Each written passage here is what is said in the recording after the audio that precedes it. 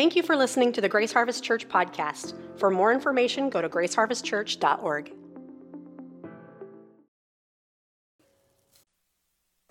Well, my name is Noah.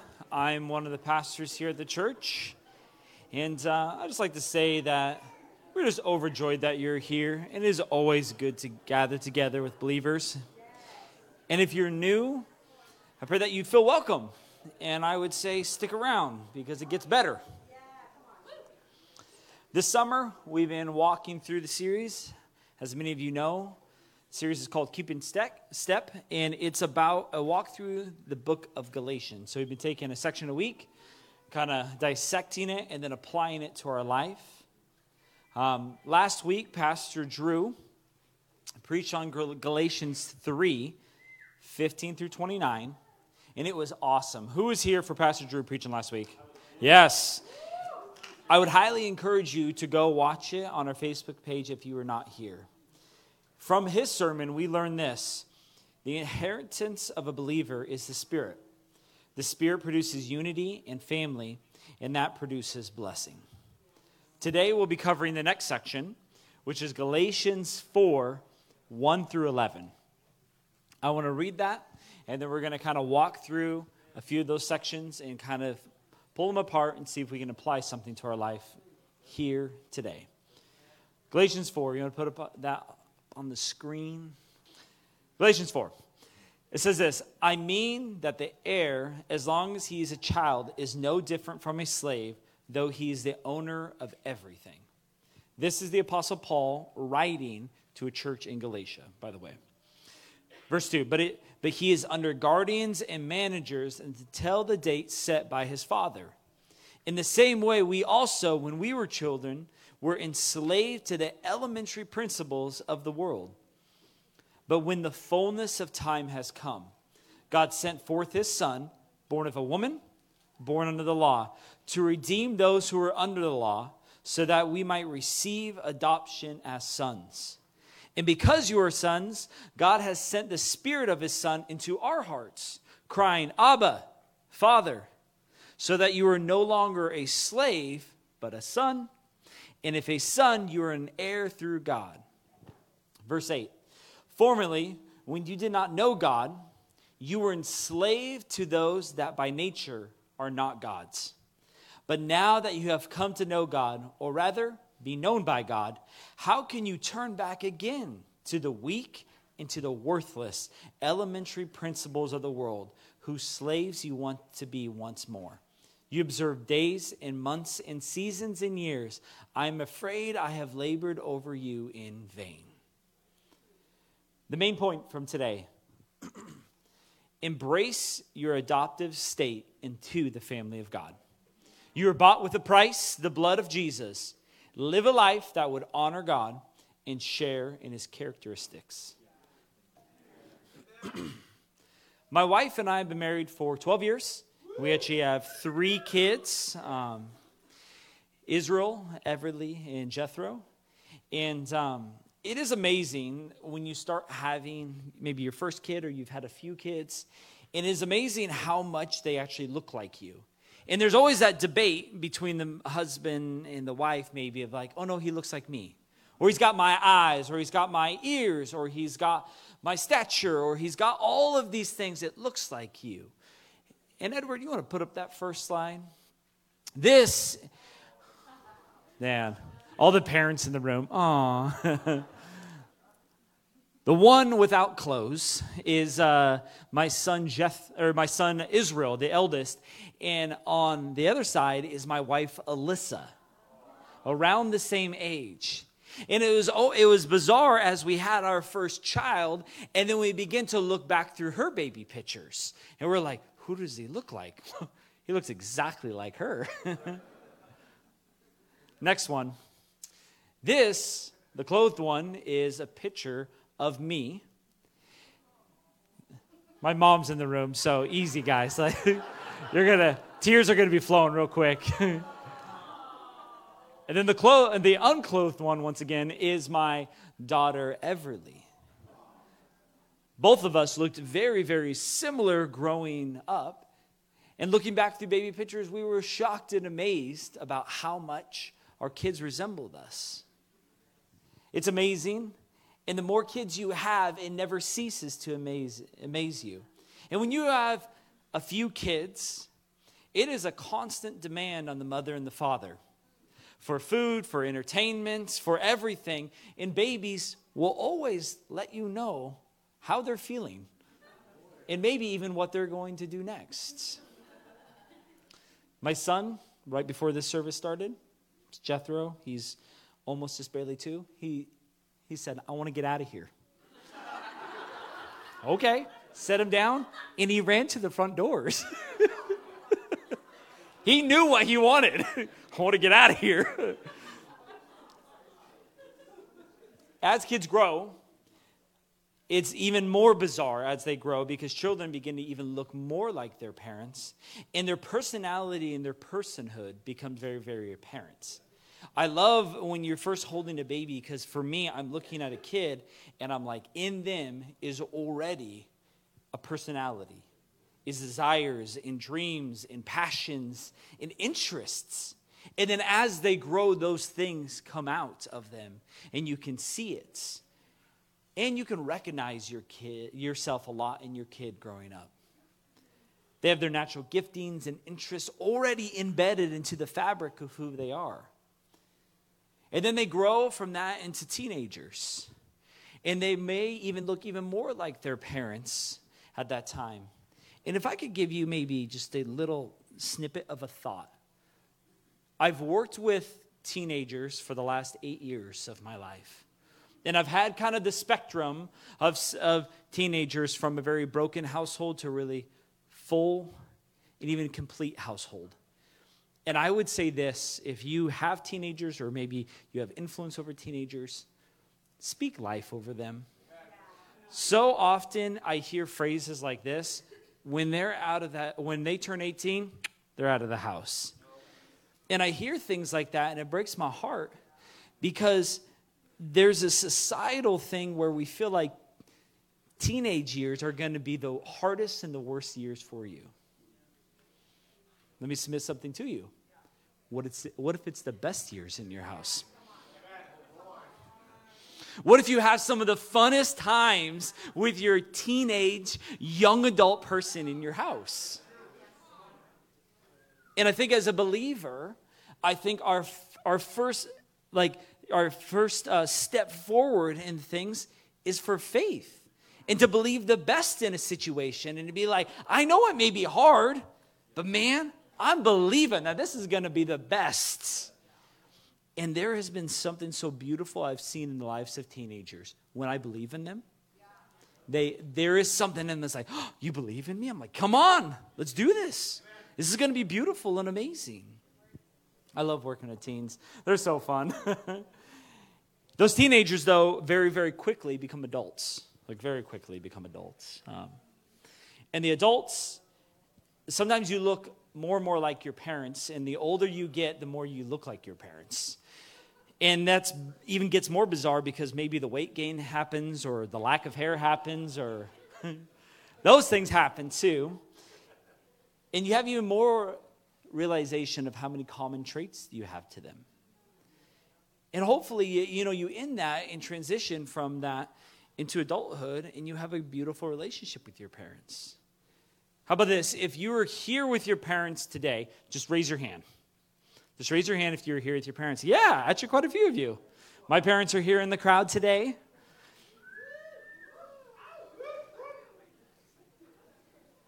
We understand the natural and genetic personality traits that we gain from our parents. But according to the Apostle Paul in this chapter 4, we inherit spiritual characteristics as well, not just genetic things. So Galatians 4, let's read it. Verse 1 through 3. It says this, I mean that an heir, as long as he is a child, is no different from a slave, though he is the owner of everything. But he is under guardians and managers until the date set by his father. In the same way, we also, when we were children, were enslaved to the elementary principles of the world. In the Jewish and Greek culture at the time, they had coming-of-age ceremonies that were marked by a specific age. A child would turn a specific age, and they would go from childhood to adulthood, maybe a boy to a man. That would indicate that transition, a certain age. The Romans, though, had a different ceremony that was not indicated by age and not dictated by age, but rather it was on the discretion of the father. He would say, "Son, you are now a man." A biblical commentary said this about verse 1 through 3 that I found really interesting that I thought I'd share with you. It says this: think of a wealthy ancient household with a young boy who is destined to inherit all of his father has. When the boy is just a child, he actually has less day-to-day freedom and authority than a high-ranking slave in the household. Yet, he is destined to inherit everything, and the slave isn't. In fact, the heir is under the strict care of the guardians and stewards until the time appointed by the father. Isn't that beautiful? The entirety of the book of Galatians is driving home the point that your faith is in Jesus that saves you and changes you and brings you into the family of God. And in the opening of the chapter 4, it paints this picture of a child as an heir to his father, but he is under, we see, guardians and managers, these two things, until the appointed date of the father, the discretion of the father. Those guardians and managers that Paul is talking about are the Old Testament law. That's what they were. The guardians and the managers are the Old Testament law, is what he's speaking of. Paul's charge, though, then, is this: that we would grow from children that were governed by the Old Testament law, and we would rather than begin to grow up as adults and have a faith that does not reside in Old Testament law, but resides in Jesus. Yeah. That would reside not in the old covenant, but in the new covenant. That we would then become heirs of Jesus in his kingdom, and we would inherit the blessing by faith in Jesus. In verse 3, it says this: in the same way also, when we were children, we were enslaved to the elementary principles of the world. What were those elementary principles? In the Jewish and pagan culture at the time, they believed firmly in this mentality: cause and effect. Or, to make it more like how you would understand it, karma. They believed fully and completely in karma, and it permeated everything in their culture, and even down to how Jewish Christians would walk out their faith. This is the mentality of these elementary principles, and I still think it permeates how we think today. But this faith and this works-based tension that we see throughout the Galatians is tied to this. This works-based mentality is tied to karma, is tied to this old pagan religion, and this idea. And once again, what Paul is after, he goes, your faith has to be in Jesus. It is the thing that saves you and changes you and brings you into the family of God. It is not your works. It is not all of these Old Testament laws about getting everything right. Your works won't save you. It is only faith in Jesus that brings salvation. It's like this. It's like when you go out to a meal with someone and then they pay for it out of the blue. Ever happened to somebody? And then you have that thought, you're like, man, I feel bad. Maybe I shouldn't have ordered an appetizer, you know. You have all these thoughts. I grew up like that and always feeling bad. But think about this. How silly is it to argue about a bill that's already been paid? By not growing from children held by these elementary principles, this old thing, and not growing up and living this life and having your faith in Christ, you bind yourself to the old thing. Being tied to the law instead of faith, and it robs you of that inheritance and that blessing. You argue then about a bill that's already been paid instead of enjoying the blessings of faith, because Jesus already paid your bill for you. In my life, I noticed that older believers would always be able to recognize a blessing that would happen, and then they would graciously accept. One said believer once told me when I was not wanting to receive a blessing, said, don't rob someone's blessing to you, Noah. Because oftentimes it is better to give than receive. And the most infuriating thing is when you're trying to bless someone and love them, and they're like, no, I don't want it. No, I'm good. No. You're like, oh, let me just pay for your meal, man. You want another appetizer? Like, don't be stuck. Grow in maturity in your walk with God and be able to recognize blessing that's in the natural, but also in the spiritual. Rest in your faith in Jesus, in the blessing and an inheritance that follows by having faith in him. Let it shape you and change you day by day. Verse 4 and 5. When the fullness of time has come, God sent forth his Son, born of a woman, born under the law, to redeem those who were under the law, so that we might receive adoption as sons. And when you read this, you could also put in sons and daughters. It is just talking about believers in that. God's timing is that fullness of time that Paul is talking about. And it's perfect timing. God's timing is always perfect because he knows. One of the titles of God is the Alpha and the Omega, the beginning and the ends. And he knows the beginning and end of all stories. And he knows the beginning and end of your story as well. So for us, if God has a timing through all of these things in Scripture that we see, God has a timing for your life too. And our part to play as a believer, as a follower of Jesus, is this: wait on the Lord for his timing. That's it. And man, that is so much easier said than done. And that it says, when the fullness of time has come, God sent forth his Son, born of a woman and born under the law. God sent his Son because he loves you and because you are incredibly valuable to him. That you are worth it and you are worth the cost. In Ephesians 1:7, it talks about this. It says, in him we have redemption through his blood, the forgiveness of trespasses according to the riches of his grace. Jesus was born of a woman. He was born fully God and fully man. And it's to illustrate something. He understands you and knows you.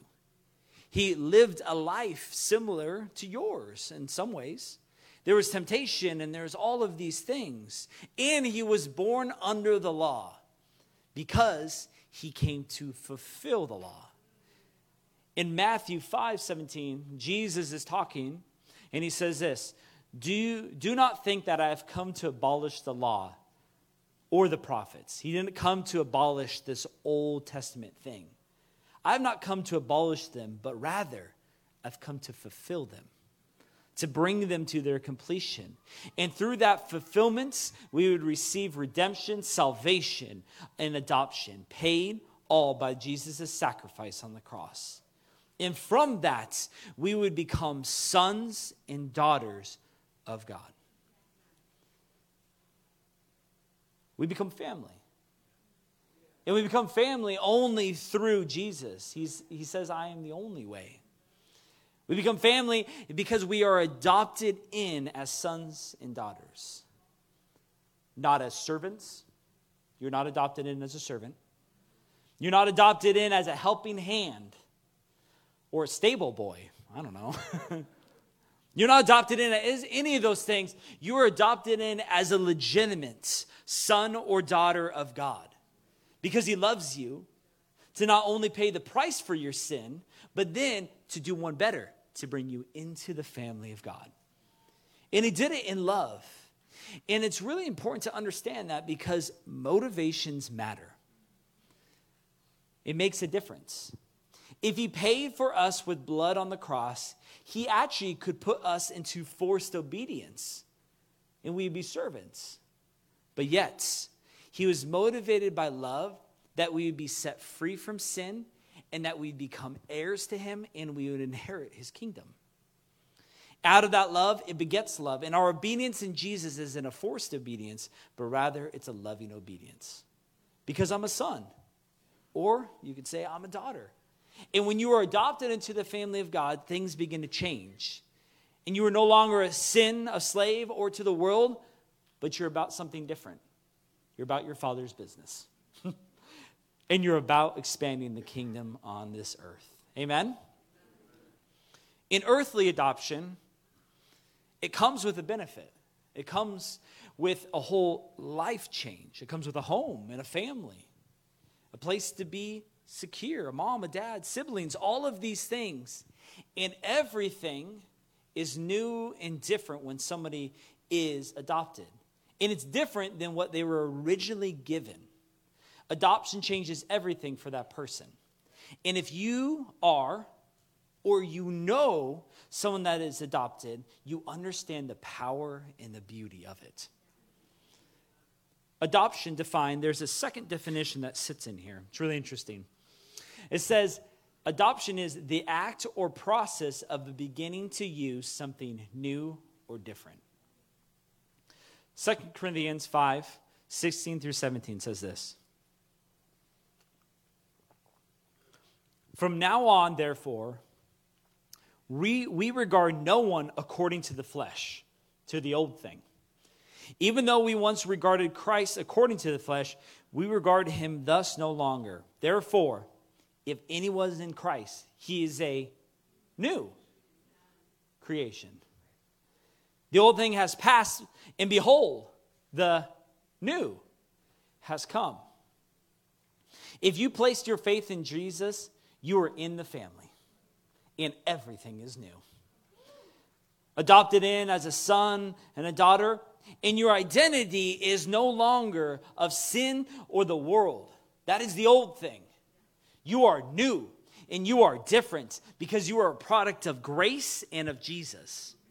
This is your identity, your family, and your life now gets wrapped up into the family of God because you were adopted in.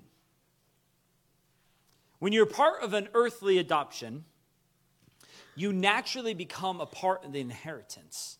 A slave can't bring inheritance. A servant can't bring inheritance. A helping hand can't obtain an inheritance. But since you are a son or a daughter, you actually are written into the inheritance. Because not by your merits or not by what you do, but now because of your position. It's not your merit. It's not what you do. Now that you are adopted in, now that you have that position with God, that he is Father God and you are a son and daughter, you now have an inheritance. Let's continue to verse 6 and 7. And because you are sons, God has sent the Spirit of his Son into our hearts, crying, Abba, Father. So you are no longer a slave, but a son. And if a son, then an heir through God. As an heir of God, you are written into the inheritance of heaven. And naturally, when we think about inheritances, we always equate them with death. That inheritance and death are these things that are super interconnected. And when a family member would die, and maybe you've experienced this to some degree, you can obtain all sorts of things, from objects to maybe lands or houses or money or any of those things. When someone dies, death and inheritance are very, very tightly knit. In Ephesians 1, it says this, 1:11, in him we obtain an inheritance, having been predestined according to the purpose of him, who works all things according to the counsel of his will.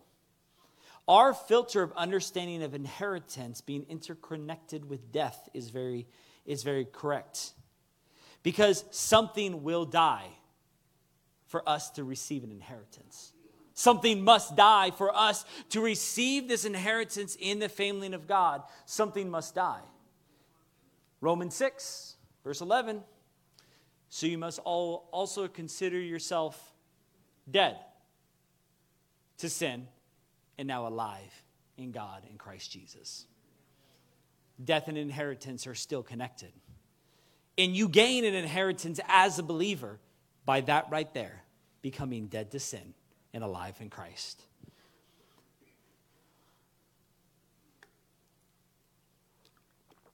I think most of us associate the word inheritance with only physical possessions.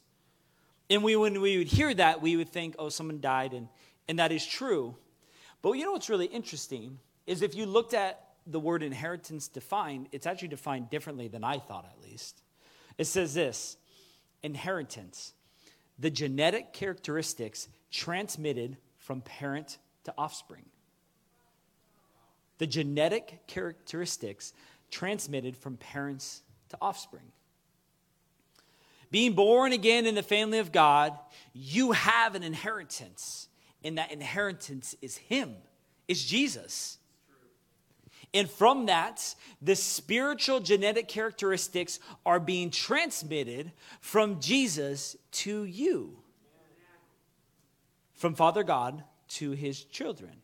And what characteristics are being transmitted to me as a believer, as a follower of Jesus?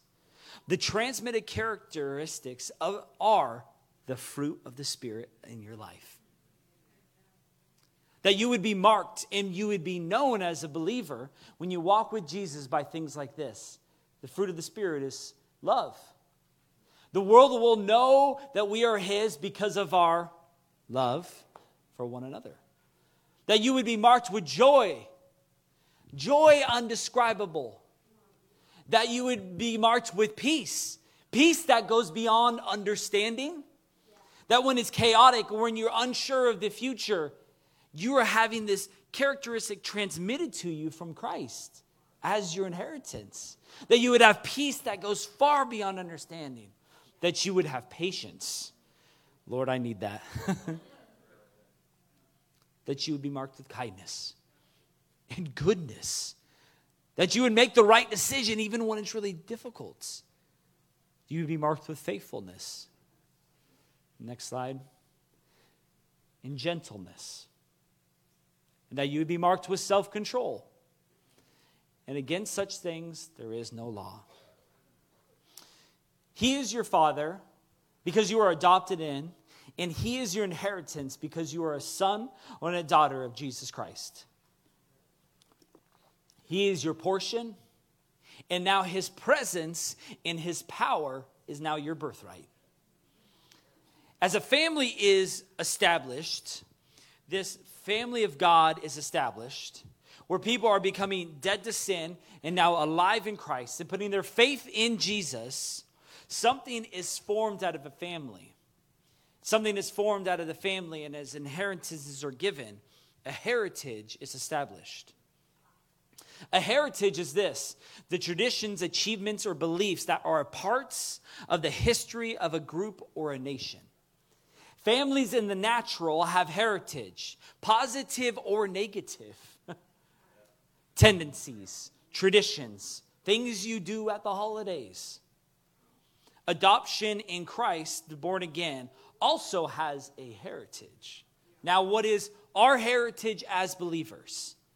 In Psalms 2:8, it says this: ask of me, and I will make the nations your heritage, and the ends of the earth your possession. You want to know what your heritage is as a believer and a follower of Jesus? People are your heritage in your history. The people that are impacted by Christ, the people that are saved by Jesus, they are part of the heritage of God. People that are adopted into Jesus are a part of your heritage. The family of God has a heritage. Our story, our history as a group, as followers of Jesus, is one of redemption and salvation. We are not the same as we used to be because Jesus changed everything. And if you asked around this room, which I always encourage you to do, and ask people stories of their redemption, you would be so encouraged, you'd be so surprised, and you would be inspired. Because there are stories in this room of the beautiful and amazing redemptive work of Jesus. Stories that would shake you. And all of us are tied to this in one way. It's because we are all family now, adopted in as sons and daughters of God. Galatians 4:8-11. Formerly, when you did not know God, you were enslaved to those that by nature are not God's. But now that you have come to know God, or rather be known by God, how can you turn back again to the weak and worthless elementary principles of the world, whose slaves you want to be once more? You observe days and months and seasons and years. I am afraid I may have labored over you in vain. Do you know that you were saved from something for something? Jesus sought you and saved you and has a plan for your life. Says this, Paul writes this, he goes, when you did not know God, you were enslaved to those that by nature are not God's. What's not a God that has been or maybe is in my life? Pastor Drew said it really perfectly last week. He said, by your worship and your power, by your worship, you empower that false god in your life by giving it time, energy, and resources. The devil is not a god. That addiction is not a god. That sinful behavior is not a god. That destructive thought pattern is not God. It will only corrupt. Stop giving it worship and empowering it. Remember that God saved you from something for something. He saved you from those things to give you a plan for something. God brought you out of that lifestyle and adopted you into the family of God. And before you knew God, that old lifestyles, you looked like what you followed. You bore the characteristics of that lifestyle. Then you were redeemed by the one true God, and you could say here even now, I am dead to sin. But that old way, that old false God, but now I'm alive in Christ. Amen? Now you're a son and a daughter of God, and as you follow him, you will look more like him. That transmission of the characteristics of God will be transmitted to you because that is your inheritance. Why did he do this? Why did God do all this for you? Because he loves you with purpose and for a purpose. And if you ever wonder what your purpose is, you should get in touch with a God that knows how to rewrite destinies. Change your life. Verse 9. But now that you have come to know God, or rather be known by God, how can you turn back again to the weak and worthless elementary principles of the world, whose slaves you want to be once more? Weak and worthless. They can't save you. They can't bring salvation to you. They can't radically alter your life. They're weak and they're worthless. Could I get a keyboarder? God found you. He left the 99 and found you. People often say, and I hear this a lot, is you're like, oh, I found God. I'd submit to you that he found you. And I'd say that because when I read stories through the Bible, I see story after story after story of God chasing and pursuing people, of not giving up, of doing everything he can to bring them back to the house, to bring them back to the fold. It even reminds me of Matthew 18. Matthew 18, it says this. Jesus says this. See that you do not despise one of these little ones. For I tell you that in heaven, their angels always see the face of my Father who is in heaven. Why do you think? If a man has 100 sheep and one of them has gone astray, does he not leave the 99 on the mountains and go in search of the one that went astray? You were that one at one point in time. And if he finds it, truly I say to you, he rejoices over it more than the 99 that never went astray. So that it is not the will of my Father who is in heaven that even one of these little ones should perish. Heaven rejoices when a person puts faith in Jesus and he is brought in through adoption to the family of God. For he is always seeking after the lost treasure. And you are worth it. He sent his son for you to pay the ultimate price on the cross for you. Jesus didn't die for you because you are worthless or without value. He died for you because you were so valuable to him, that you were worth it. Remember where you were. Remember when God found you. Remember how he changed you, and let all of that lead you to where you are going. This section ends on a note of frustration from Paul. It says this: you observe days and months and seasons and years. I'm afraid I have labored over you in vain. Meaning this: you've seen it all. You've seen the days and the months and the season. You've seen the working of God. You understand all of that. Why do you keep going back? It's a frustration out of him. And if it was to be said simply, it is this: believer, don't go back to the old thing. Don't serve that old false god. Don't serve that old sinful habit. Don't put your faith in a works-based mentality. Put your faith in Jesus. All of those things outside of Jesus will always bring destruction to your spirits and to your friends and to your family, to your health. Remember those days that you were far from God, and thank God that he rescued you. That he left the fold to chase after you, the one. Because all of us were the one at one point. And out of that, walk in your inheritance as a son and a daughter of God. Walk in life abundantly with the Holy Spirit in this life and the next. And let the fruit of your life, the thing that would mark you, the thing that people would talk about when they encounter you, is love, is joy, is peace, is patience, is kindness, and goodness, and faithfulness, and gentleness, and self-control. Let those things be the markers in your life, that when people would see you, they would be left with one of those fruits. And then grow the heritage of God. Go and tell your story, and maybe your story maybe sound like this: I was once blind, but now I see. I was lost, but now I'm found. I was far from God, and now I'm a part of the family